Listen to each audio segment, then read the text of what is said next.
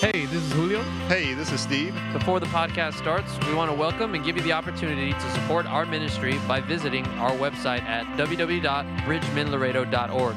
Scroll down to the bottom of any page and you'll find the PayPal donate button. Bridge Ministries exists to share the glorious good news of Jesus Christ and to equip people to be transformed by the renewing of their minds. If you would like to help us in our mission of making affordable or free Bibles and Christian books available, and also to check out the orphanage that we support, visit our website.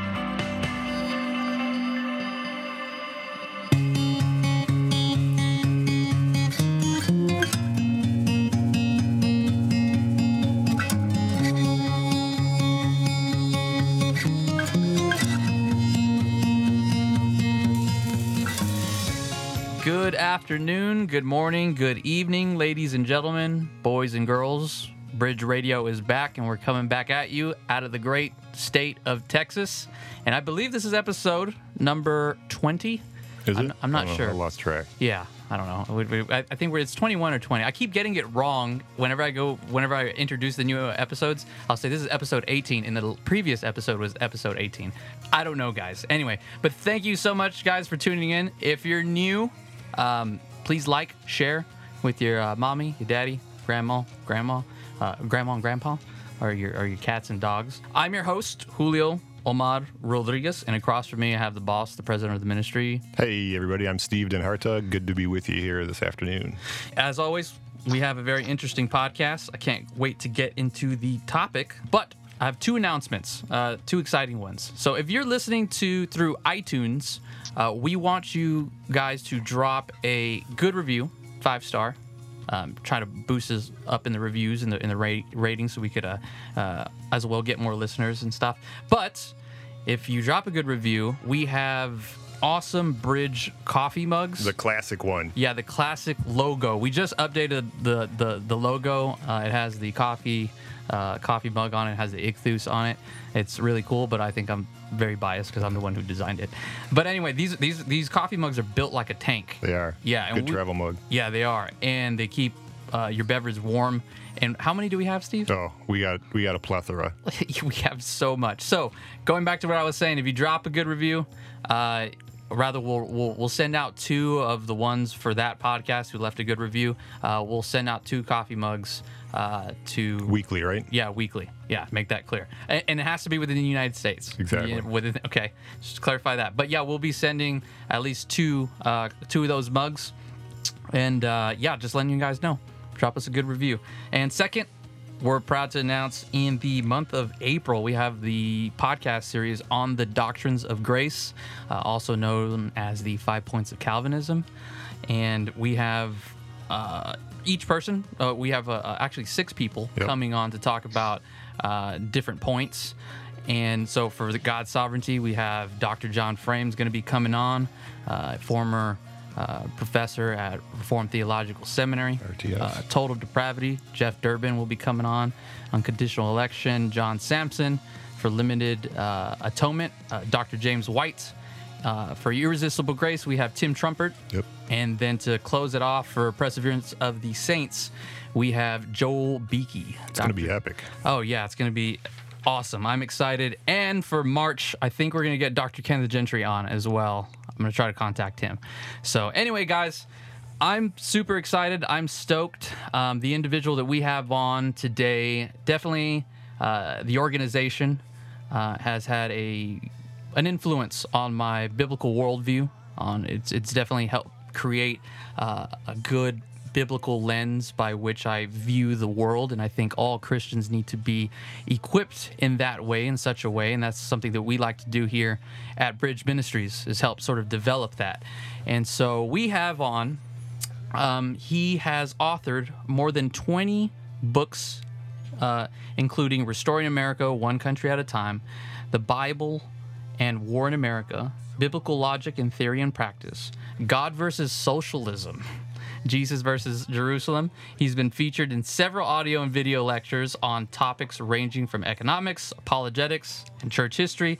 He has a wife and 4 sons and 1 daughter. Welcome onto the program, Dr. Joel McDurmon. Glad to be with you guys. Yeah, we're glad to have Appreciate you having here with us, Joel. Yeah, thank you for taking your time out of the day. Dr. Joel McDurmon is with American Vision. You want to let our listeners know what American Vision is, what you guys do? Sure. American Vision was founded in 1979 with the mission to restore America to its biblical foundations. It originally started out as teaching Americans Christian history, but quickly moved into realizing that task and that mission has a lot of aspects to it. And so it quickly moved into being a full biblical worldview ministry. And over the years, we've addressed government, politics, law, and of course, you also have to address eschatology, your view of the end times when that comes along, because, that's one of the most immediate objections as well. We shouldn't do this because, everything is going to end soon and Christ is going to come back. And so we had to answer that question. So anyway, we're a full-orbed biblical worldview ministry, and we address topics across the board in that regard, all from the perspective of biblical law and biblical teaching. Awesome, yeah, and Dr. Joel McDurmon is the president. The former president was Gary DeMar, correct? We had him on the program. Yeah, we did his book, Wars and Rumors of Wars, I believe. So, we did a podcast on that. But yeah, there's great articles, guys, great books that I highly recommend to find on. Also, 2 good articles. Joel, you wrote one, I believe, 2 days ago. Billy Graham had recently passed away. And me and Steve read the article titled Billy Graham, Flawed Social Justice Warrior. Yeah, rest in peace. And I think this is just a good sort of introduction to what we're going to be talking about, and also kind of to talk about someone who had a big impact on the Christian community of this nation. But Steve has an excerpt he wants to read, and we would like for you to talk about that, Joel. Yeah. Sure. So Joel, in the article, referring back to the South in the 1950s and the segregation that was going on at that time, you quote from an interview that Billy Graham did, and he said in that interview, he said, "Today it's almost impossible for the present generation to understand what things were in those days and what it took to be that way. How many threatening letters we got, how many threats against my family as a result of the stand we took at that time." And then the story goes on to say the story is told in the video of how at one time in the early 1950s in the Crusades, Graham asked the head usher to take down the ropes used to segregate blacks from whites. The usher refused, so Graham walked down off the platform and took down the ropes himself.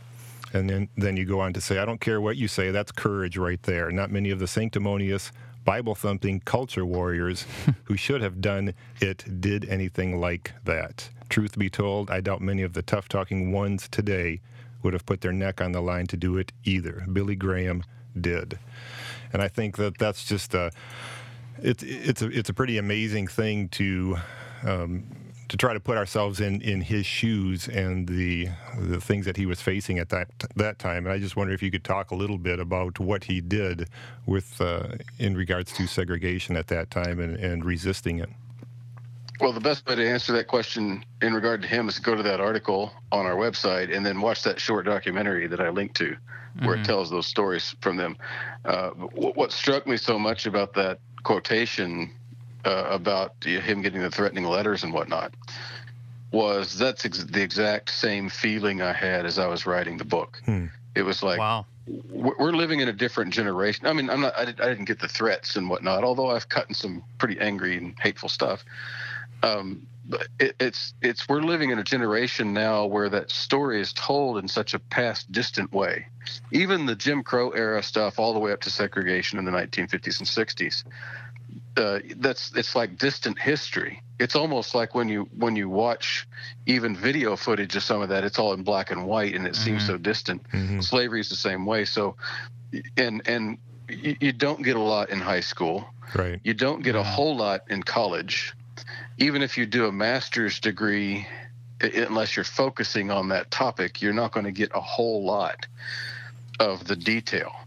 And so what's happened is over time, in general society, in school, in history, you get kind of just this basic version. Lincoln freed the slaves. Slavery was bad. They beat the slaves.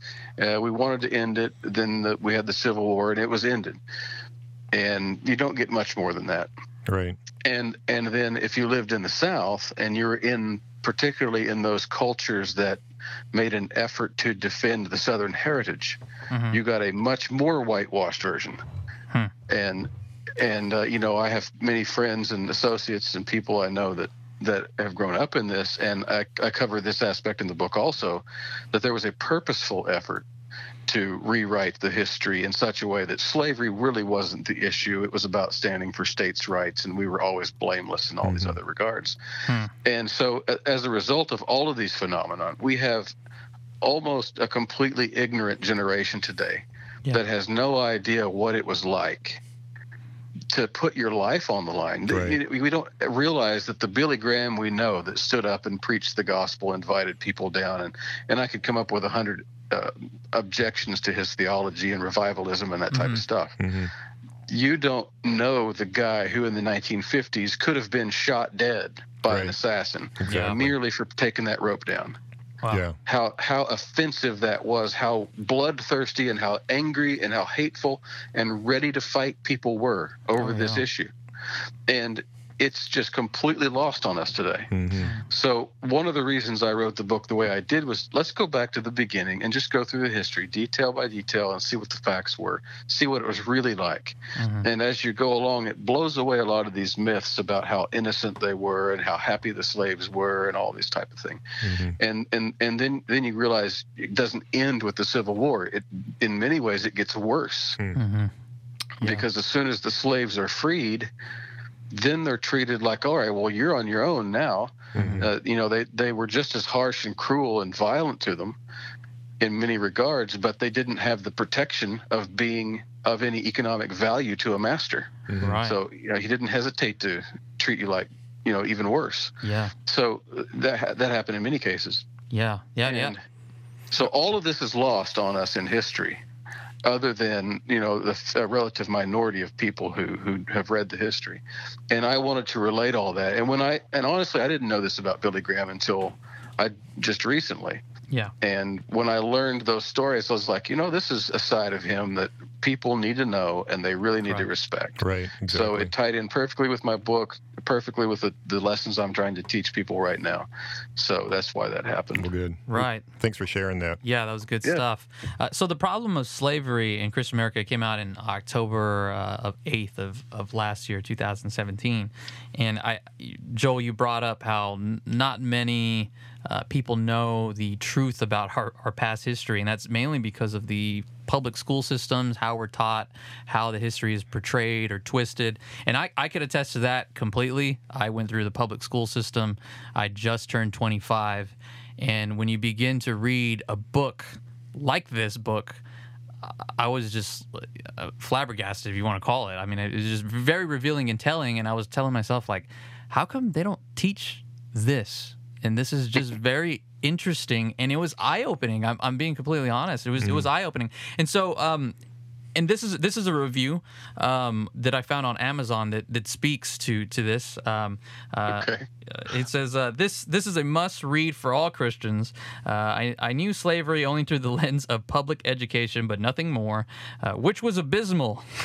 Joel's book, though it is fantastic, is hard to stomach, not because it is badly written, but because of the authentic nature by which Joel allows people of history to speak for themselves, not only in extensive quotes and arguments straight from the Senate or House floor, but also in their legislation and their economic ventures to deeply root racism and slavery into the American way of life. He then goes on to say, buy this book, hit your knees, and pray for God to do his work in you as you read it. And then it's interesting because the bottom review kind of contrasts that. There's an individual named Jennifer Fleming says, SJW McDurban strikes again. He clearly knows nothing about the subject. Pass. So I want to ask this question, Joel. How long have you been preparing to write this book?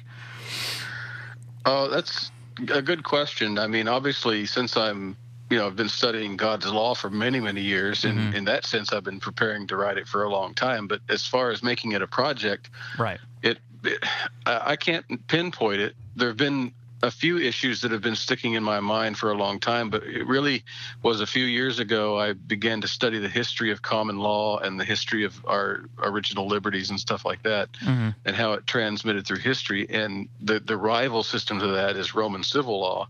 Okay. And there's a whole show to be done there on history. Yeah. But as I was wanting to do a book on criminal justice reform and kind of God's law applied in the criminal justice area, I quickly realized that, one of the big areas that's going to have to be addressed is the issue of slavery, both from the perspective of our history and from the perspective of biblical law, because the Bible prescribes what is called in the Bible slavery for repayment of debts in some cases, but also as a punishment for crime in some cases. And you can't say that word in our history, in our culture, without invoking what happened in our history. And honestly, quite honestly, a lot of people in the Christian Reconstructions and even just general Reformed and old school Southern Baptist circles, right, use all those Old Testament passages in many cases to justify what happened in American history as they're defending it in different ways and to different degrees. And so there needs to be a clear break between, okay, no, if you actually follow biblical law, it would openly condemn what happened in American history.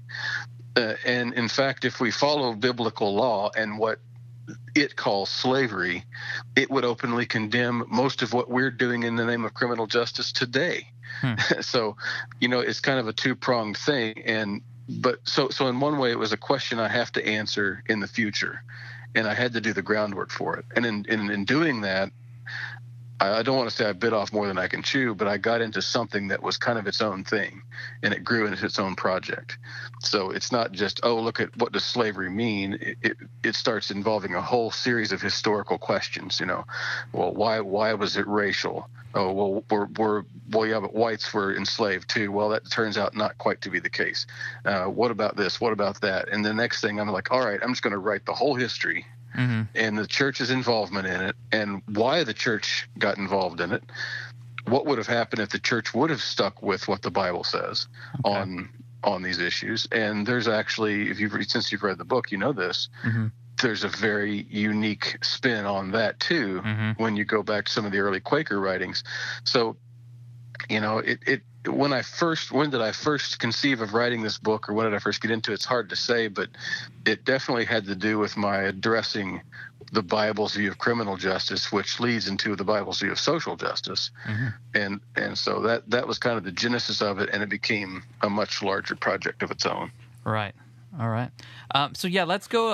I definitely want to start off on chapter 1, the colonial foundations, because you were talking about the whole notion of slavery, and just literally just 2 paragraphs into the book, I encountered my first just sort of mind revealing moment, sort of eye-opening moment. But you wrote, at first, it appears that the company employed exclusively indentured servants.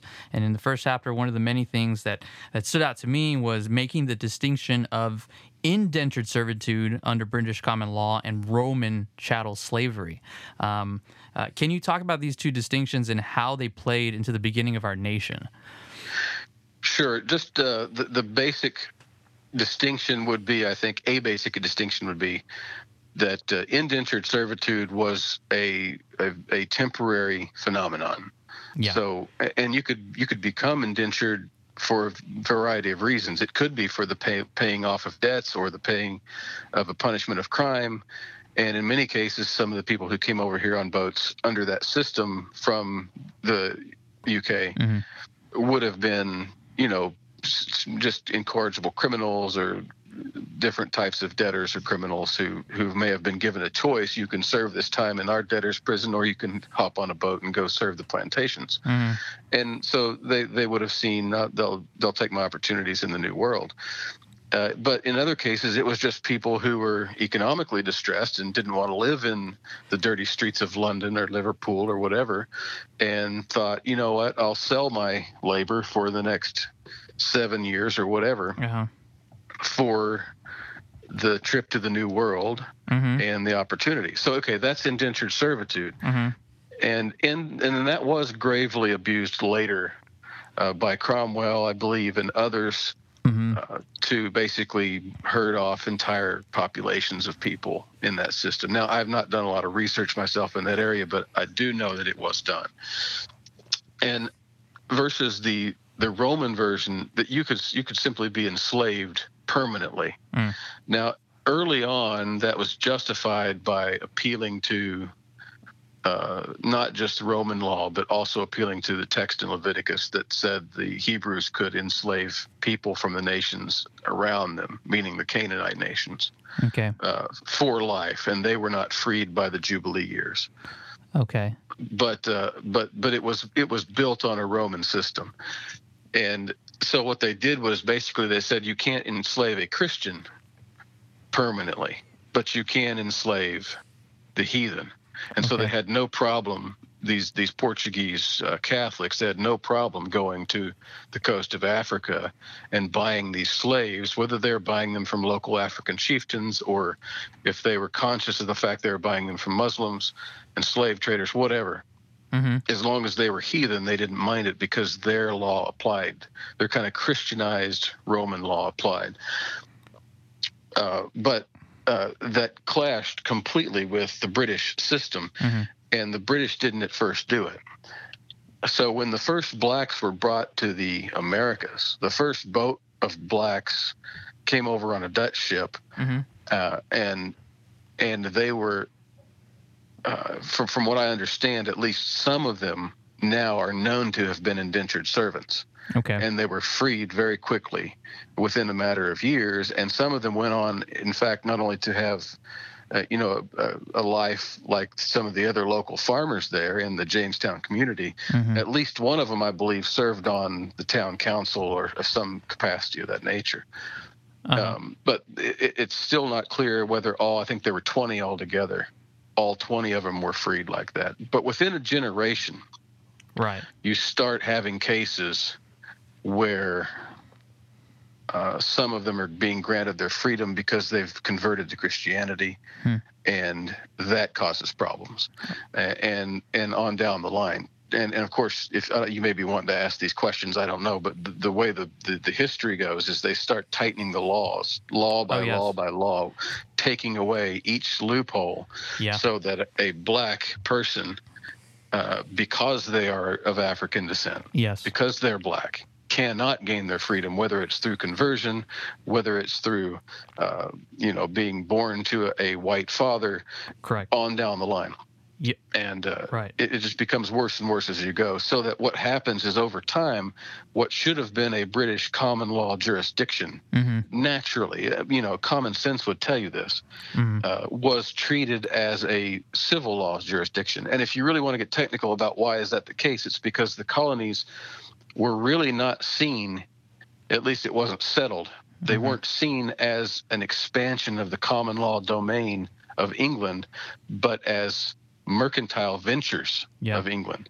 And so they applied the law, what's called merchant law or admiralty law, which was a outgrowth of the Roman system. So they didn't mind carrying on this system of slavery within that system, which is just one of the mind-blowing things to me historically, because it did not hold on British soil.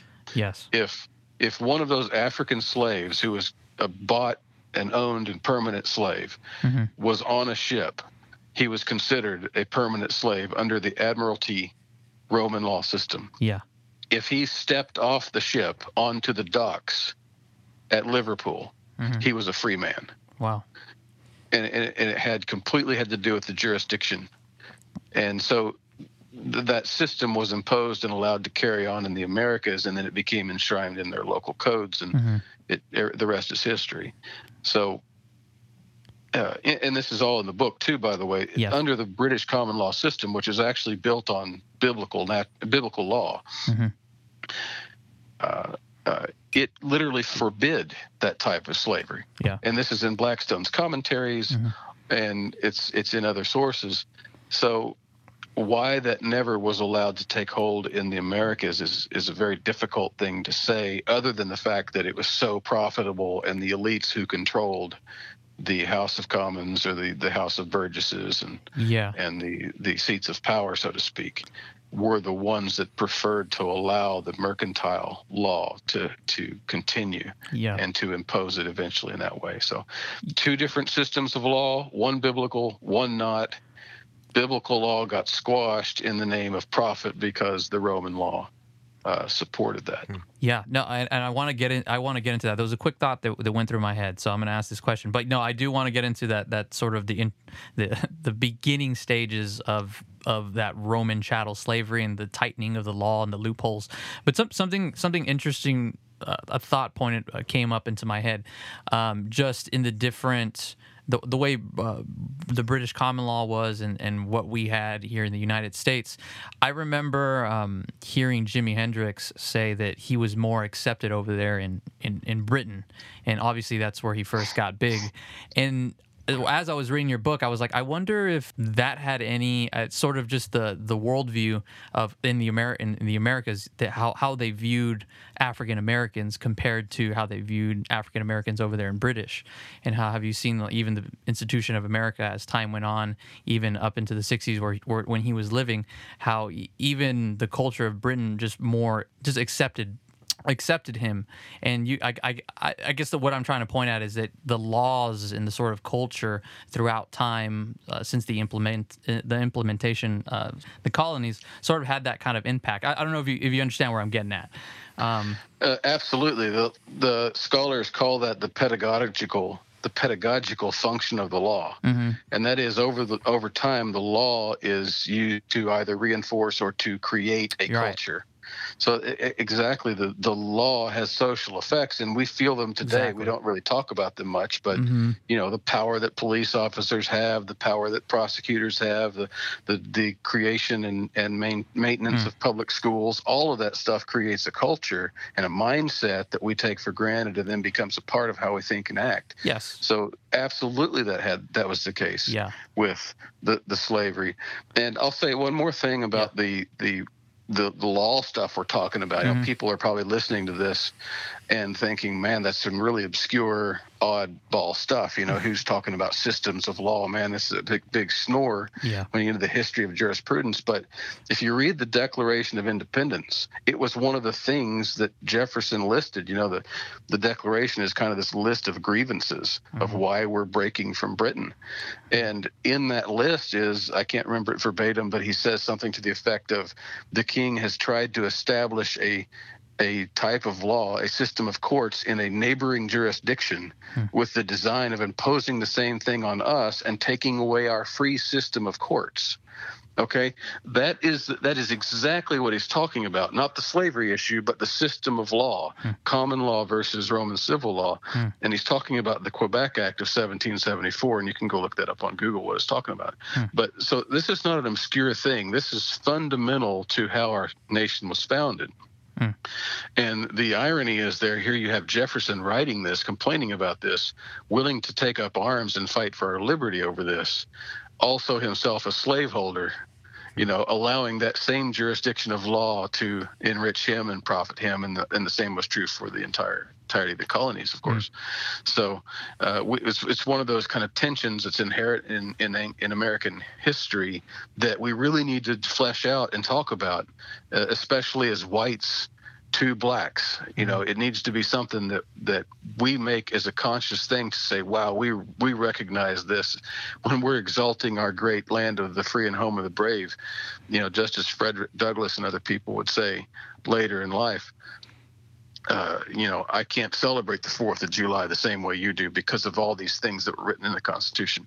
We need to acknowledge those things, bring them out, talk about them. You know, it's not like you have to repent for them in the sense that it's your fault, but just be cognizant of the fact that somebody else is greatly offended by the fact that was there, and by the fact that we routinely just ignore it like it wasn't there. So those are all things to think about.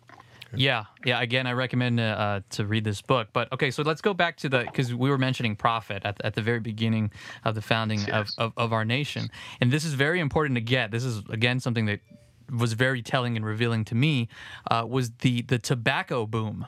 And how that was very profitable for the colonies. I'm quoting from Durbin's book. He says the exports increased seemingly exponentially afterwards, from 2,500 pounds that year to 1,800 pounds the next, and then 48,000 pounds the next in 1618. And by 1628, Virginia was piling over 500,000 per pound per year on English docks. Joel, how did this play into the shift of British common law indentured servitude into full-blown, slowly chattel slavery, just the profiting and the boom of tobacco? Sure, and this is, of course, these are just beginning details of the history. So, I've had this problem in the past when I interview on my book Restoring America. People are like, "Hey, let's go through your 10 chapters," and then they get to the first one on public education, and they never get past that one. So it's kind of the same way with this. You want to cover all the cool details, and it's the same way. What happened was, they did have this tremendous boom in tobacco. They found strains that were popular, and so what happens when you have a tremendous demand? You got to increase the supply to meet the demand, and you can't do that without manual labor. Especially tobacco is some of the most demanding manual labor there is, and so they have to bring over more help. And well, indentured servitude might work, but it's got certain limitations to it. I mean, first of all, it's hard to find recruits for this. If you're scraping the prisons and the streets for people who are willing to do this, there's not a huge demand for that. So what can you bring over? A few hundred a year, right? And so when the slave trade is really taking off in the early mid 1600s. This becomes a natural source of labor, and of course they bring them in, and under the system of law they're permanent slaves. They're not temporary servants, and that has advantages as well, because these temporary servants, they might come over, work 7 years, maybe 10 years, whatever, and then they go free.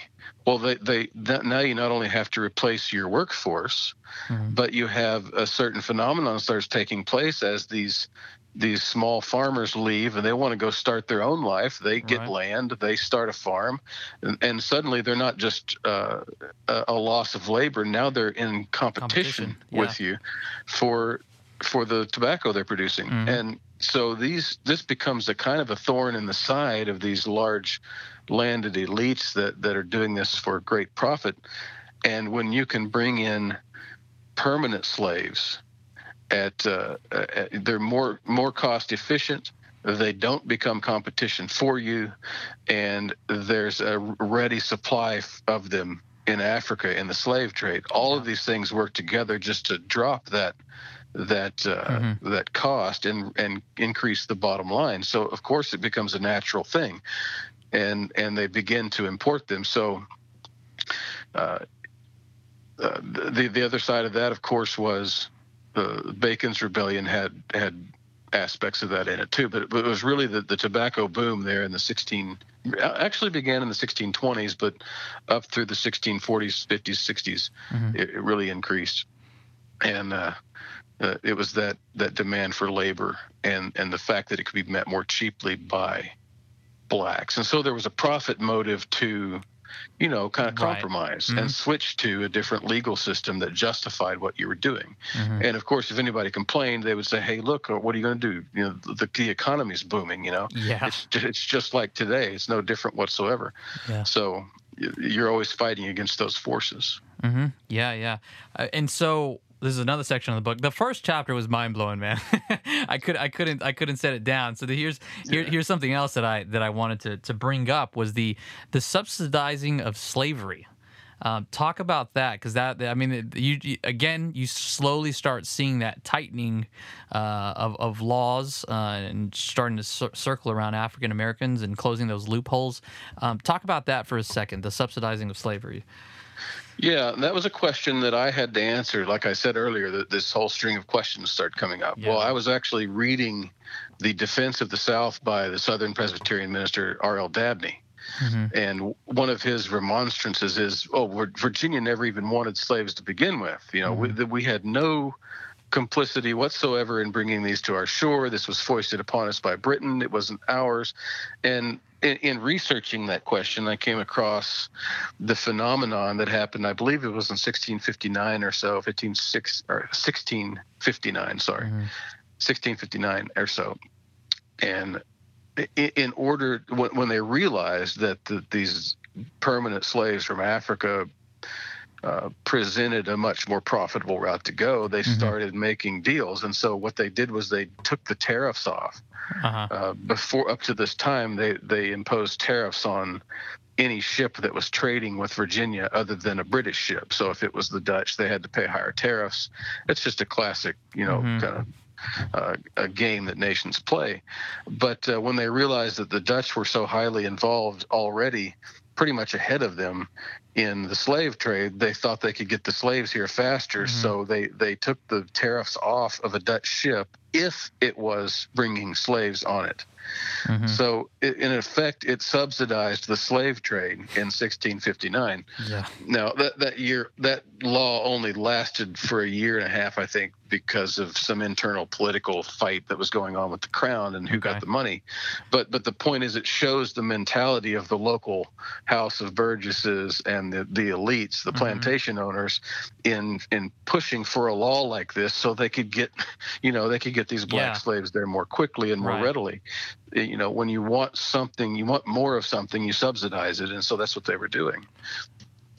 Yeah, and also too, I wanted you to speak. I thought this was insane. The head right, when people would come over from Britain, and how they would get acres of land, and then also to how they abused that with their slaves in order to get more land. That was again, revealing. That's some crazy history, and again, you don't hear this in history class. I didn't hear it even in my undergraduate history in college, and so you just don't ever hear this stuff. But this was true in Virginia, and I know it was true in South Carolina as well. It was probably true in other places. But if you agreed to come and settle, you could get land, and they would give you. The king would give you greater allotments of land per people you agreed to bring with you, with their indentured servants or slaves. And over time, they began to make different allotments per slave or indentured servant. And over time, it began to pay off more and more to have a slave. But of course, the point was that, the landowner is profiting from this. If he will increase bringing over slaves. And so, of course, it was just an incentive to bring more slaves because you weren't ever going to lose the property. And in fact, it was just going to increase your wealth more because now you've got more property to turn into a plantation, and now you've got more slave labor right there on hand to do the work for you. So, of course, this is just a natural type of subsidy directly to the plantation owner or the settler in order to bring slaves over. And so those forces are working together, which we see all the time, by the way. Corporate America, so to speak, big corporations, big businesses, and government working together to scratch each other's backs. And of course, it's always the poor, the most vulnerable, that end up suffering from those things. Very, man. Just reading this book, Joel, I was quoting Jeremiah in my head. The heart of man is wicked. Who could understand it? I mean, it's you see total depravity at work all over the place, and you see also how it infests power structures, especially. And it's not that I'm opposed to power structures or anything like that. I'm a tremendous free market capitalist myself. It's just you can't have a society that works like that if you're going to carry on all these sins on the side. It's going to get worse and worse over time, and eventually it will backfire empire, and you'll have some form of a welfare state. Yes.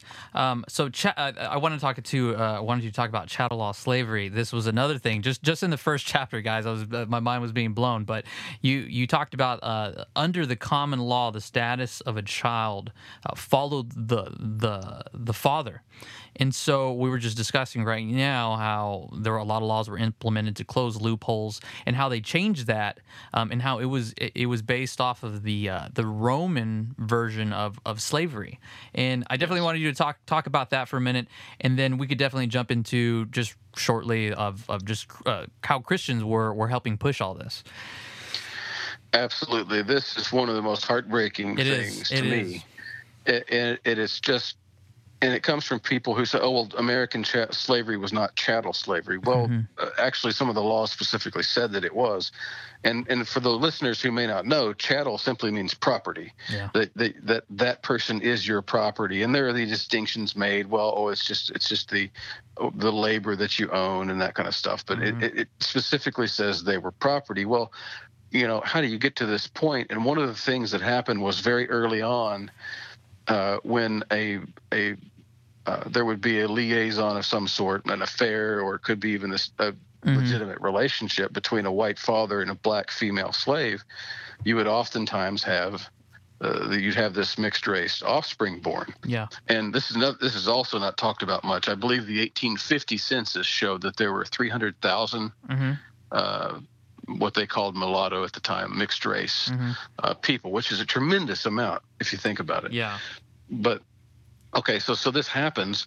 Well, what is the status of that child if the permanent slaves were enslaved and their progeny with them? What about the status of a mixed race person? And so this question comes up, and historically under common law, in any case of heirship like that, the status always followed the father, so that you would always be an inheritor of property of the father, and the status of the father, like nobility or whatever.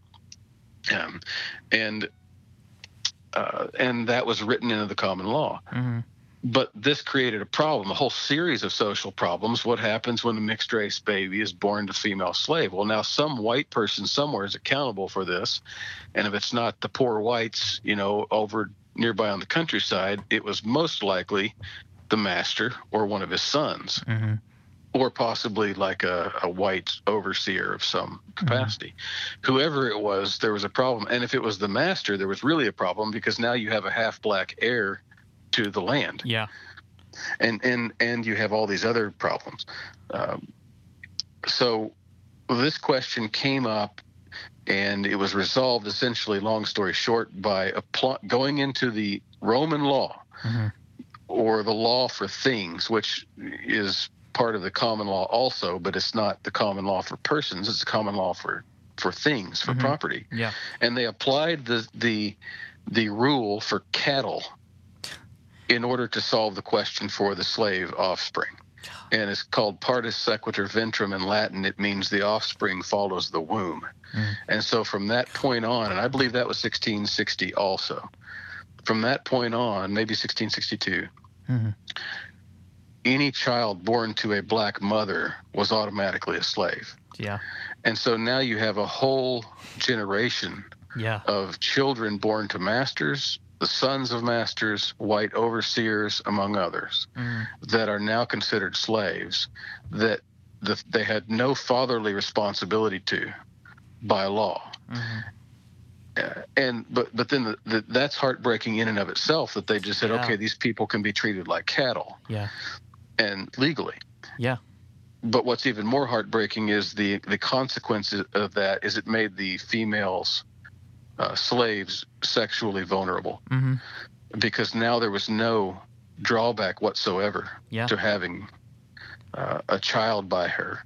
There was no consequence for it, unless, of course, you were caught in the act, and there was a lawsuit for divorce or something. There was still social stigma on fornication, but of course it went on. Yeah. And so now you have the black female slaves legally vulnerable to rape, and people are protected against the consequences of that. And that, of course, becomes a problem from that point on. to the point where you have testimony of slave rape, the rape of female slaves by white people. Yeah. Yeah. All through slave history, all the way up until the latter times. Yeah. Yeah. Yeah, and I was gonna say, and I'm, you could see how these plantation owners would now see the women or their slaves, the female slaves, as a way. Well, they would use it as a means for more slaves to produce more, children. Would you say that? Absolutely. Some of them did exploit that. Yeah. There's plenty of testimony. Well, there is testimony in that regard. That kind of thing was usually done more through the use of other black slaves. Okay.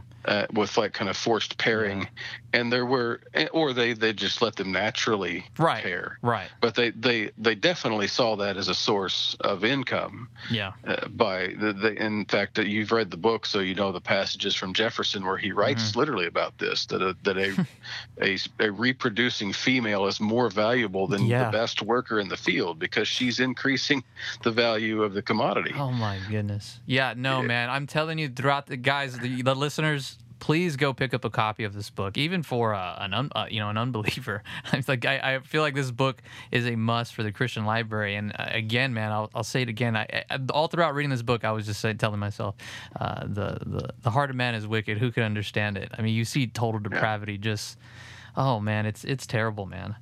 I don't know. I don't know if I interrupted you. What you were saying?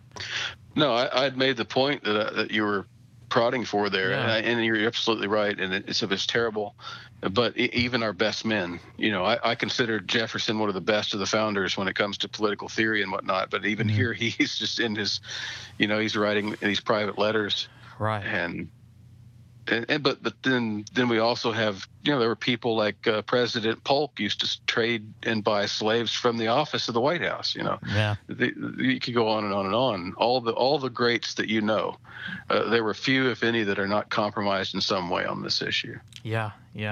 And so, let's go ahead and get in, because we're already hitting the top of the hour for the podcast. And so you wrote in your book, I believe this was in the preface, but you said this book, The Clergy and Church Leadership in the South, provided much of the most vocal support for racism and slavery during the slave days and from beyond, or for beyond. And then later you wrote, what kind of moral leadership does any church expect to display in society when they are so badly, so far behind the society itself in moral understanding and willingness to confess sin? I want you to talk about that, and also, there's so much in this book, but in just how Christianity, or people who profess the name of Christ, helped institute much of this oppression for African Americans, and how we definitely do now as a nation, as Christians, need to confess this sin and address it properly. And if you could just talk about that. Absolutely. And this took me a long time to wrap my mind around. It was not just a case of, look, the Bible talks about slavery, therefore what we're doing with slavery is okay. It was never that simplistic. It was, in fact, oftentimes a very creative effort to avoid the simplicity of what the Bible said in order to keep doing what they were doing. But the problem is that they defended it, and they did it widely, especially by the time you get to the point where it's a north-south divide, and the North is pretty much a freed society, even though it wasn't equally racially speaking. But there was no slavery there, and the South was, and that became a sticking point between the two sections, and they it caused the war. But in that what's called the antebellum period, from roughly we could say 1800, but 1815 certainly, all the way up to the Civil War. In that period, this is one of the stats that just stood out to me from the beginning, that kept driving me to finish this book as I was writing, because I read this early and it stuck with me. It affected me, and in the times when I felt dark and I felt overwhelmed, that I was just drugged down by this book and didn't want to do anymore. Getting this message out kept driving me. And it's a statistic I got from probably the most definitive work on the pro-slavery literature. These are the books that were written in defense of slavery. And the stat is that out of, I think I counted 200 and something like 279. I have the stats written there in the book. Out of 279 individual defenses that were written, and that is, whether it was a small book or a pamphlet or an article, out of all of those that were written during that time period, half of them were written by clergy. Wow. Okay, half of them were written by clergy. So 100 and something defenses, books, articles were written by clergy. Now, this is obviously an issue that mattered to them, and they felt that they had to take the lead on. And it turns out that it wasn't just, you can't say, well, these were a few rogue pastors here and there, because it was a legion of them. It was from all denominations across the South. And it turns out that of those that were written by clergy, half of those were published in official denominational publications.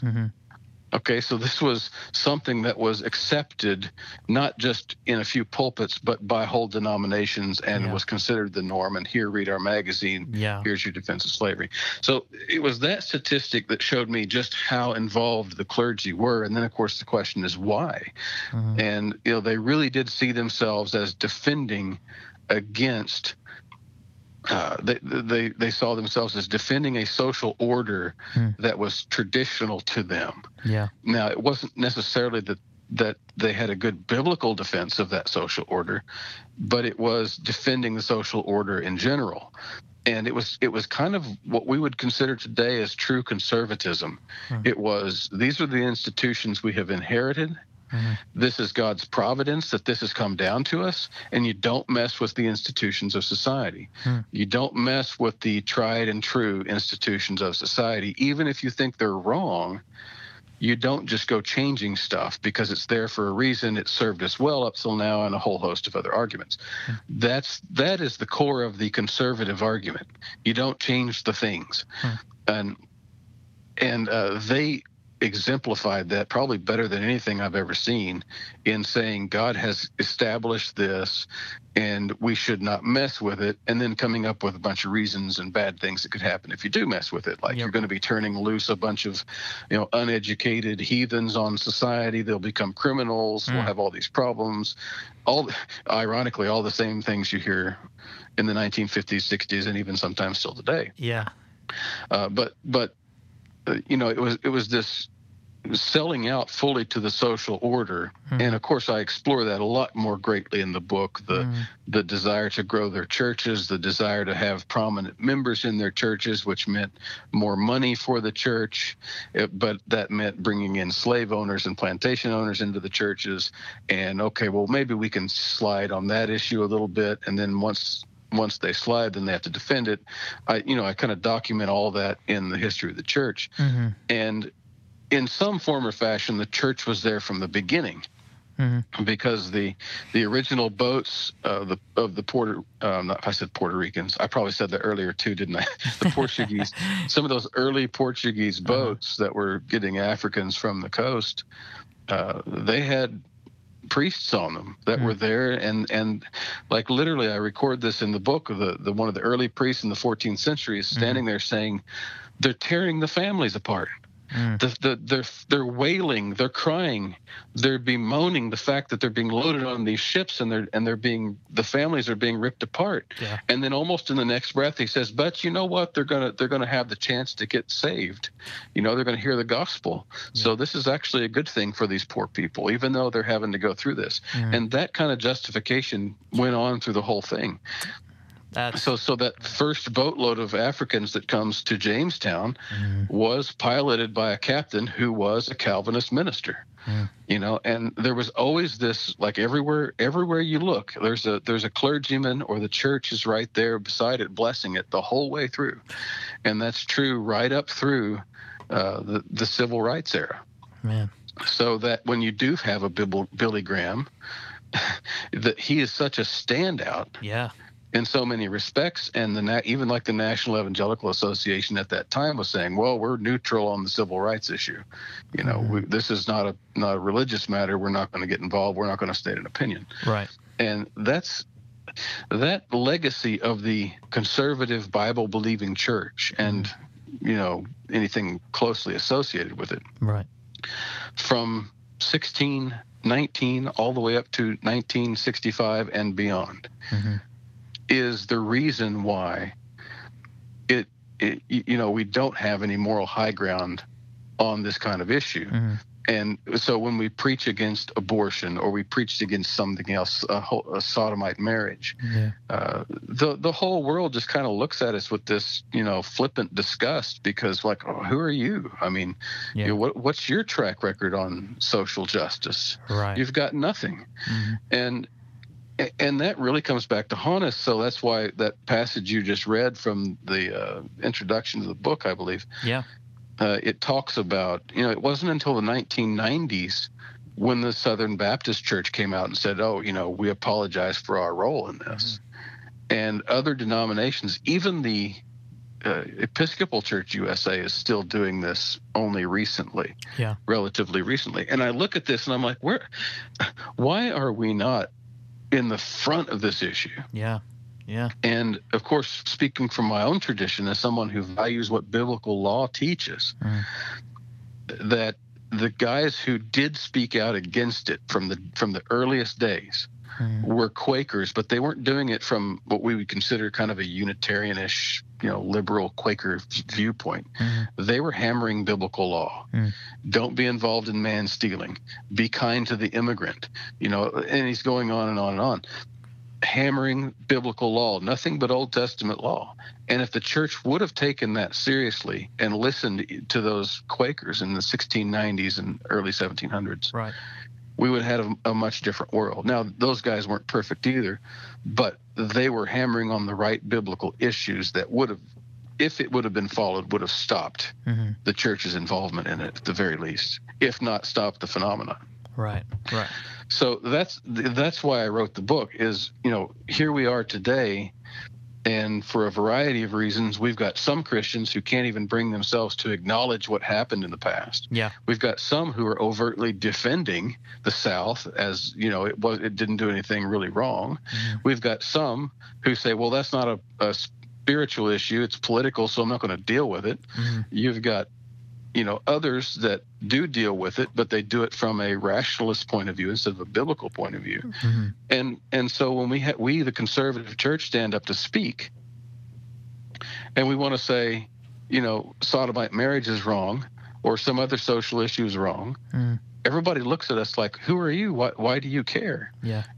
Fall in line like everybody else does, because and that's in what I see Christians end up doing. Yeah. They follow along with the most conservative party that lines up with them. That's mainstream. And so that's why they mostly vote Republican, and then they find themselves in the exact same scenario.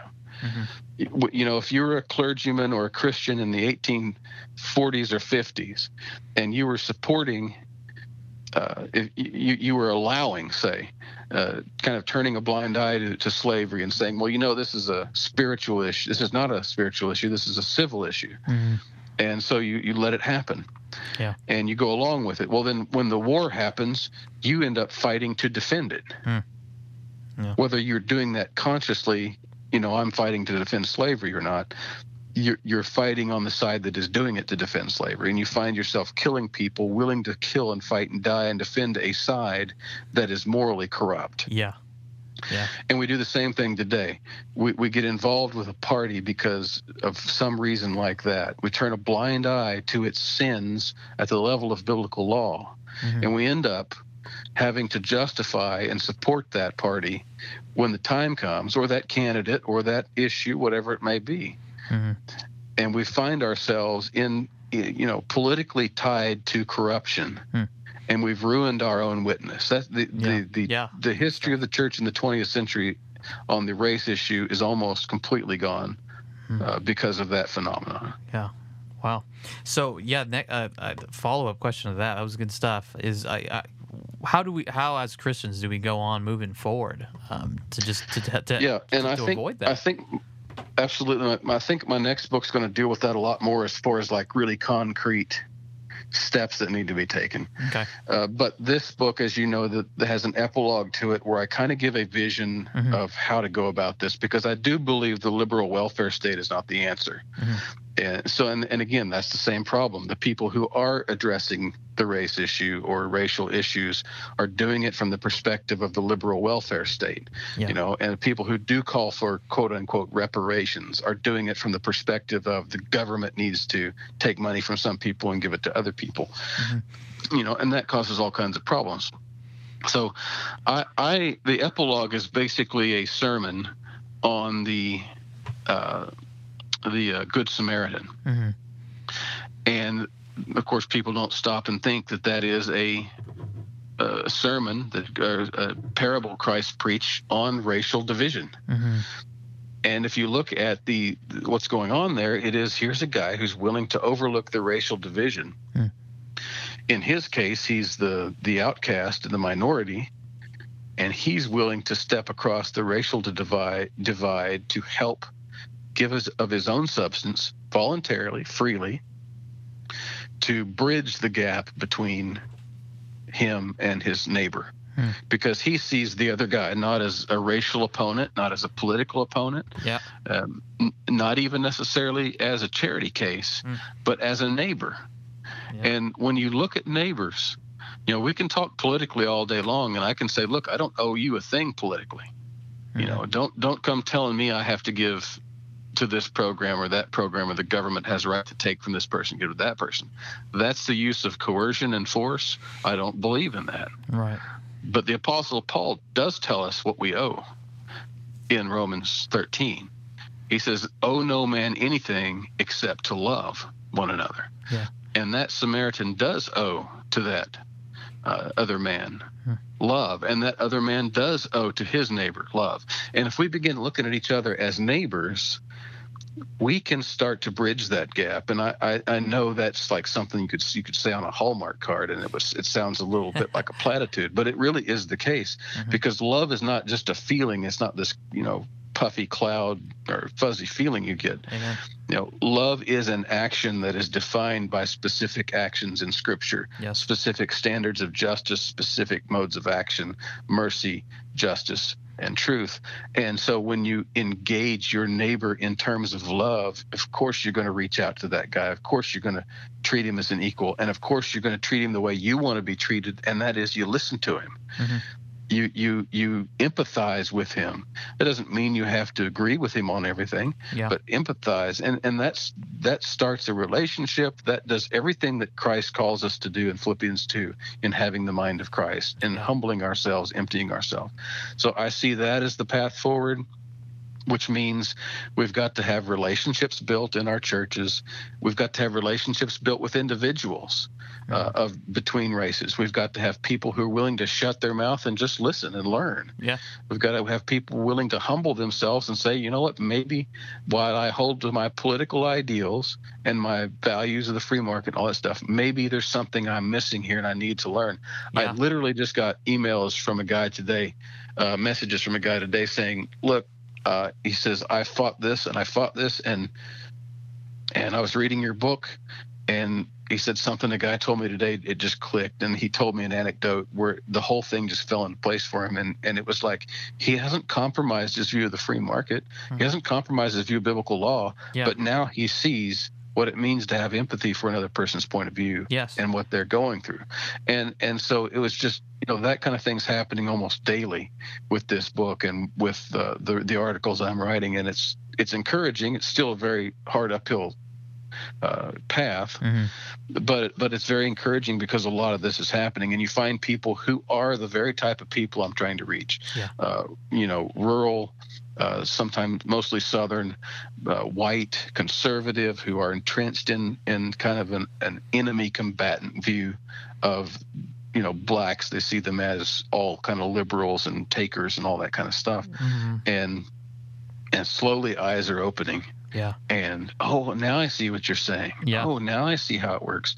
And that's just tremendous. That's the Holy Spirit right there. And I'm and so that's where I'm kind of going with that. It's got to be voluntary. It's got to be via relationships. It's got to be looking at people as neighbors. It's got to be based on love, but it's also going to be giving and reaching out and giving of yourself. And there's going to be sacrifices involved. And if people aren't willing to do that, well, of course, no wonder we've got a welfare state, because that's the foundation of the whole reason Marxism exists, is because there were true exploitations taking place. There was bereavement taking place. There were, essential robberies through the elites and through governments taking place. And if we don't address those voluntarily in a voluntary society, of course, some form of tyranny is going to raise up. So that's my message. And we got to get off our rear ends and open up our ears and make some relationships. Amen. Well, you could, if you're in our location and you're in the community who listens to this podcast, you could pick up The Problem of Slavery in Christian America here at Bridge. And Joel, where can they pick up a copy of this book? Absolutely. You can find it on Amazon, or you can find it on our website, AmericanVision.org, in our store page. But like I said, it's also on Amazon. We also have a friend of ours who's doing an audio version, chapter by chapter, on Reconstructionist Radio. So that's been a resource for a lot of people who have not been able to afford the book yet. And I'll be doing some videos and teaching series on it coming up too. But Amazon certainly, AmericanVision.org certainly, The Problem of Slavery in Christian America. Right. And then it's the month of February 23rd, and I believe we're chatting back and forth with one another. But is it still on sale? Absolutely, for the whole month of February, on American Vision's website at our store, it's on sale for the whole month of Black History Month. Awesome. Yeah, you guys could pick it up ASAP there. But such a good book, Joel. It impacted me, and I'm definitely going to read it a second time through. Very eye-opening, man. And this is coming from someone who went through the public school system and didn't learn any of this stuff, and it's something that needs to be brought not only to the individuals that you were just talking about, but also to my millennial generation, which is just on a different planet on some things, man.